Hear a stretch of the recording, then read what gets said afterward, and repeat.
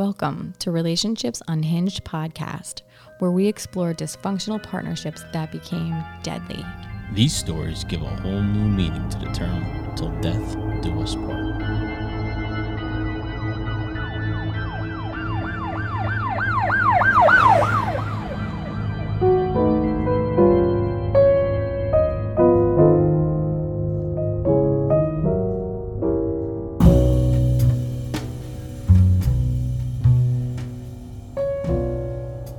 Welcome back to Relationships Unhinged podcast, episode 21. Man, So this is part 3 of our Christmas series. they're going over well, by the way. They are? I feel like they are, yeah. I hope so. Good response so far. All right, so this one is Cracked Out Christmas. Cracked out Christmas. Yeah. That's good. Look, I came up with the name already. So this story comes to us from the lovely town of Titusville, Florida. Oh, Florida episode again. Welcome to the Promised Land, Florida. Nothing strange in Florida. No. No.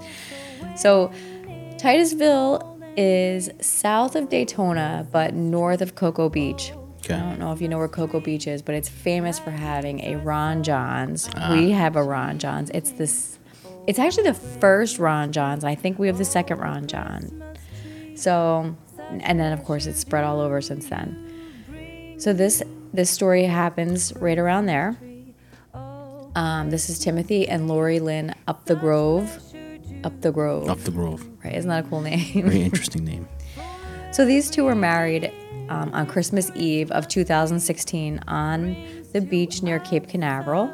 That's when they got married? In 2016? Yeah, 2016 on Christmas Eve. Okay. So she had 3 sons and a daughter. 2 of them were grown up, 2 of them were teens. And he had an 8-year-old daughter. So they had 5 of yours, mine, and ours. No, none of ours, just yours and mine. Okay. We also refer to that as ready-made. Yeah. Yeah, it's like the Brady Bunch. Yeah, it's like the regular Brady Bunch. Yeah, ready-made family. You're going to see so many similarities here to the Brady Bunch. But there were 5 kids. And one of her kids had autism. So she was involved in some community programs, including one called Surfers for Autism. That's cool. Yeah. And so she had a lot of friends in the community. He, on the other hand, was slightly unsavory. He had quite a history. He had at least 16 different mugshots in Brevard County. Wow. Right? So this is what 16. he's done. Okay, you're gonna love this list. I literally can't wait. Battery, strangulation, property damage, larceny, trafficking stolen goods, probation violations, and contempt of court. Okay. So I'm assuming she didn't do a good background check before she went out with this guy. I have no idea what she saw in this guy. All I could think of is that she was like 51. She was single. She was a single mother. She meets this guy. I don't know how well she knew him. It seems like from their Facebook posts. It sounds like not good at all. I know. It seems like from their Facebook posts they actually just started dating during that year in 2016. So I don't think she knew him very well. As of like May, June, she was still talking about how she was lonely. And then she kind of like posted, oh, look who came along. And you never know, like when you're lonely and then all of a sudden like somebody comes along and your life is so much Loaded better. with felonies. Right. I mean, we have Google now, people. Yeah. You start dating someone, you should Google them. Yeah, it's so easy too. I mean, you're worth more. You're worth more than somebody with 16 mugshots. That would be the first thing. You'd like, hey, let me Google this cat. Right. You I mean, I Googled them. 16 photos come up. You're like, well, wait a minute. Yeah. And Swipe left. This guy was not clean. Okay, so this guy was one of those guys that got progressively worse in his mugshots. Like, he looked rough, Right. and then rougher and rougher and rougher until he was like the before your brain on drugs, after your brain on drugs Right. poster child. And this is when she married this guy? Yeah.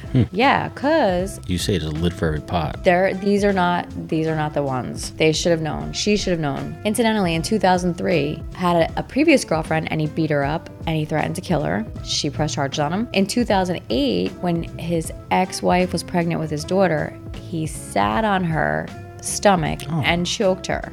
Jesus. So that's where his domestic violence charge came in. I don't even have domestic violence on here, but yeah, that's where his domestic violence That charge sounds like domestic came violence to me. I don't think you have to. Yeah, but in his record, I didn't even have domestic violence. But yeah, there was that too. So police were called to their house, locale, yeah, several times for domestic violence. This is the new relationship. This is him and Lori. So domestic violence and drug use and then abuse of this current wife. So what's the deal with her? So she seems like a decent person, you know. I don't know. I mean, is she involved in these drug activity as well? Or If what? she was, she wasn't currently, because I'm not going to say that she Should I couldn't ask have had a now history. should I ask now if her autopsy had any traces of drug in it? She was definitely clean. She definitely had an issue with him and his drug use. I mean, I don't know if she was definitely clean. I didn't see her. They didn't have like a toxicology. Right. Because everyone who listens right now knows that someone died already, so it's not that it's not like it's a spoiler. Right. We're not spoiling anything. Exactly. So their neighbors said that they fought outside all the time, and the neighbors never really felt comfortable living by them. On August 29th of 2016, the Department of Children and Families came.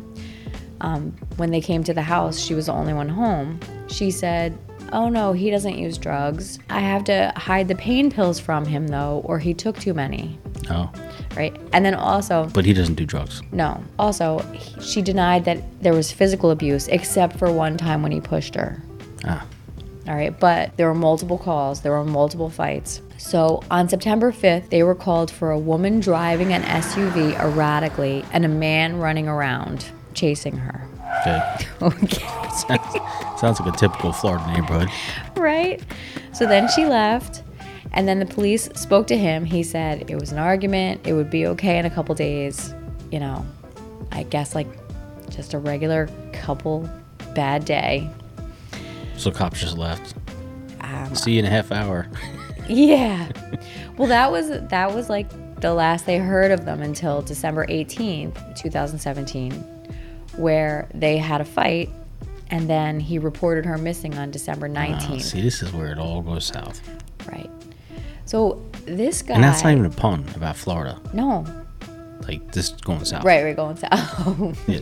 So someone is missing, and here we go. So apparently he had spent all of the night before on a bender using crack, selling crack. Oh. Crack, yeah. And all sorts of drugs. And then he came in and they had this huge fight. And she's like, you know, you're out doing drugs, you know. They're all cracked out. Yeah. So she was drinking a glass of water and they were arguing and she offered him a sip. Somehow this triggered him into a rage. He knocked the glass out of her hand, which cut her. He threw her to the garage floor and beat her and stabbed her until she stopped moving. Man. I know. So then he just That reports her escalated missing. quickly. Yeah. He just reports her missing. Okay. Okay, so I know what happened, and now we all know what happened. But this is the crazy part. So neighbors and stuff, they say, oh, they saw him with blood all over him. He was staying at this Days Inn. I'm not sure. Wait. The neighbors all saw him with blood on him, but no one called the police. Yeah. So he comes out of the house. No, they full- did call the police. That's Oh, okay. yeah, because they told the police. The police were like, this lady's missing, and they're like, yeah, that guy had blood all over him.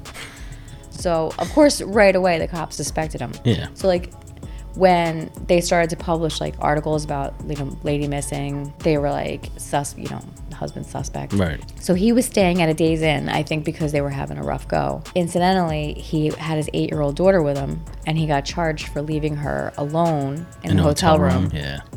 So the police recovered bloody clothes in the garbage at the Days Inn where he was staying. They got a warrant. They found blood in his car, bloody clothes, a DVD covered in blood. They swabbed all the drains and collected a knife. But how'd they know the 8-year-old was there alone? I think when they went there to investigate, brought him in for questioning, he ended up cooperating with them. So on Christmas Eve, December 24th, is when he tells them where he left her body, which is Can't wait. the 1-year anniversary of their wedding.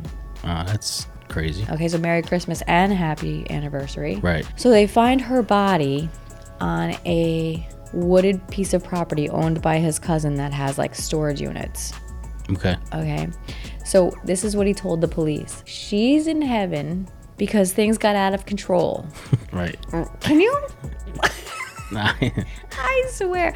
You know, the crazy part is I was thinking about all the crazy things that, that cops hear from people. I guess, like, this is the Brevard County people, and everybody that I cover is somebody different, but I always just picture it's like the same cops, like just like cops, like, Right. And so I'm just like, everyone hears the craziest stuff though. He was indicted for murder, 2nd degree, and obstructing justice, and he was held without bond because the judge thought he was a danger to society. You think? Right? And then her friends held a vigil on Cocoa Beach for her, the Surfers for Autism people. Her kids were there. There was the news was there.